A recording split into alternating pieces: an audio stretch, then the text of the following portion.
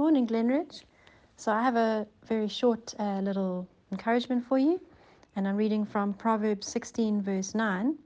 In his heart, a man plans his course, but the Lord determines his steps.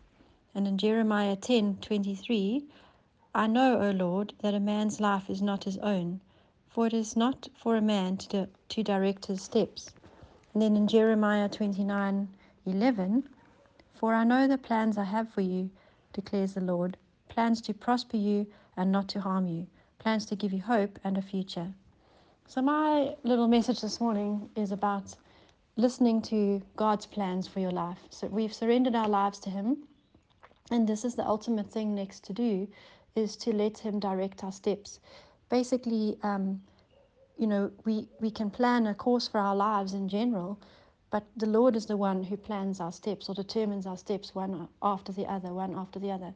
And how does He do that? Well, He tells us what to do next. If we listen to a still, quiet voice from the Holy Spirit, we will hear, go this way, go that way, give that 10 Rand to the car guard, um, be, be this person's friend, make a meal for so and so, different things like that. Little things that all add up one step after the other to walking in God's ways that He and the plans He has for your life, plans to give you a hope and a future. Just a little testimony of how this has happened in my life.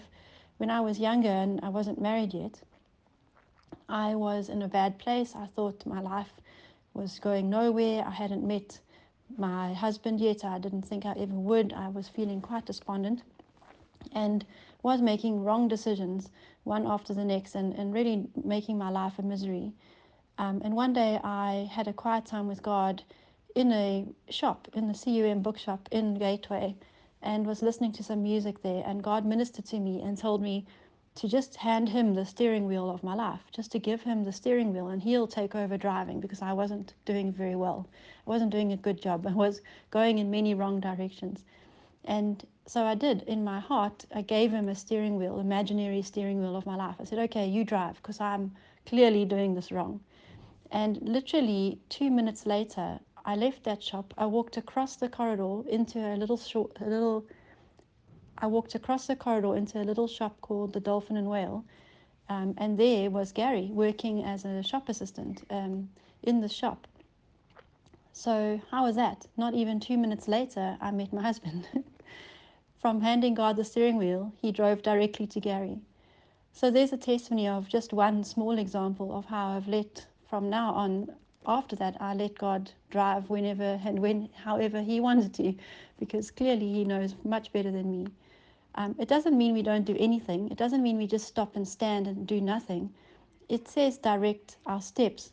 To me, that means we're moving forward. We're doing something. We're going somewhere. We're making a step, but God will direct it. So we listen while we step. We listen to the voice that says, go this way or go that way, and watch what God does with our lives when we hand Him the steering wheel. Funny little story, but just after that, at about a few months later, Gary and I were already engaged and we were almost married. And I did find things were going in the wrong direction in some or other area of my life. And I walked past the CNA. You'll understand we worked at Gateway, the two of us. And in CNA, there was a massive display of steering wheel cars for kids, little toys that you can drive and press the hooter and use the indicators. Just a random toy, a steering wheel. And there was a massive display in the whole front entrance of CNA, and it made me smile and remember when God had said to me, hand Him the steering wheel. And there I was, finding myself in a sticky patch again, and I was reminded instantly that I had to give Him the steering wheel. So be encouraged as you make one step after the next, and you'll hear God's voice telling you what to do and which way to go, because He knows the plans He has for you, plans to give you a hope and a future, and He has the right direction, and He will act swiftly as well, like He did with me. 2 minutes and I was in my husband's shop talking to him. Didn't know we would get married at that point, but that's what happened. So yes, just want to pray with you guys.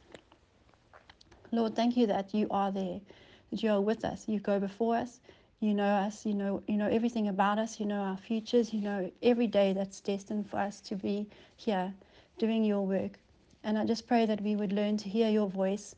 Sometimes it's quiet, sometimes it's loud, in your word and through other people, that we would be able to go in the direction that you want us to go in, one step after the other, and that we would walk in your plans for our lives, because those ultimately are the best ones.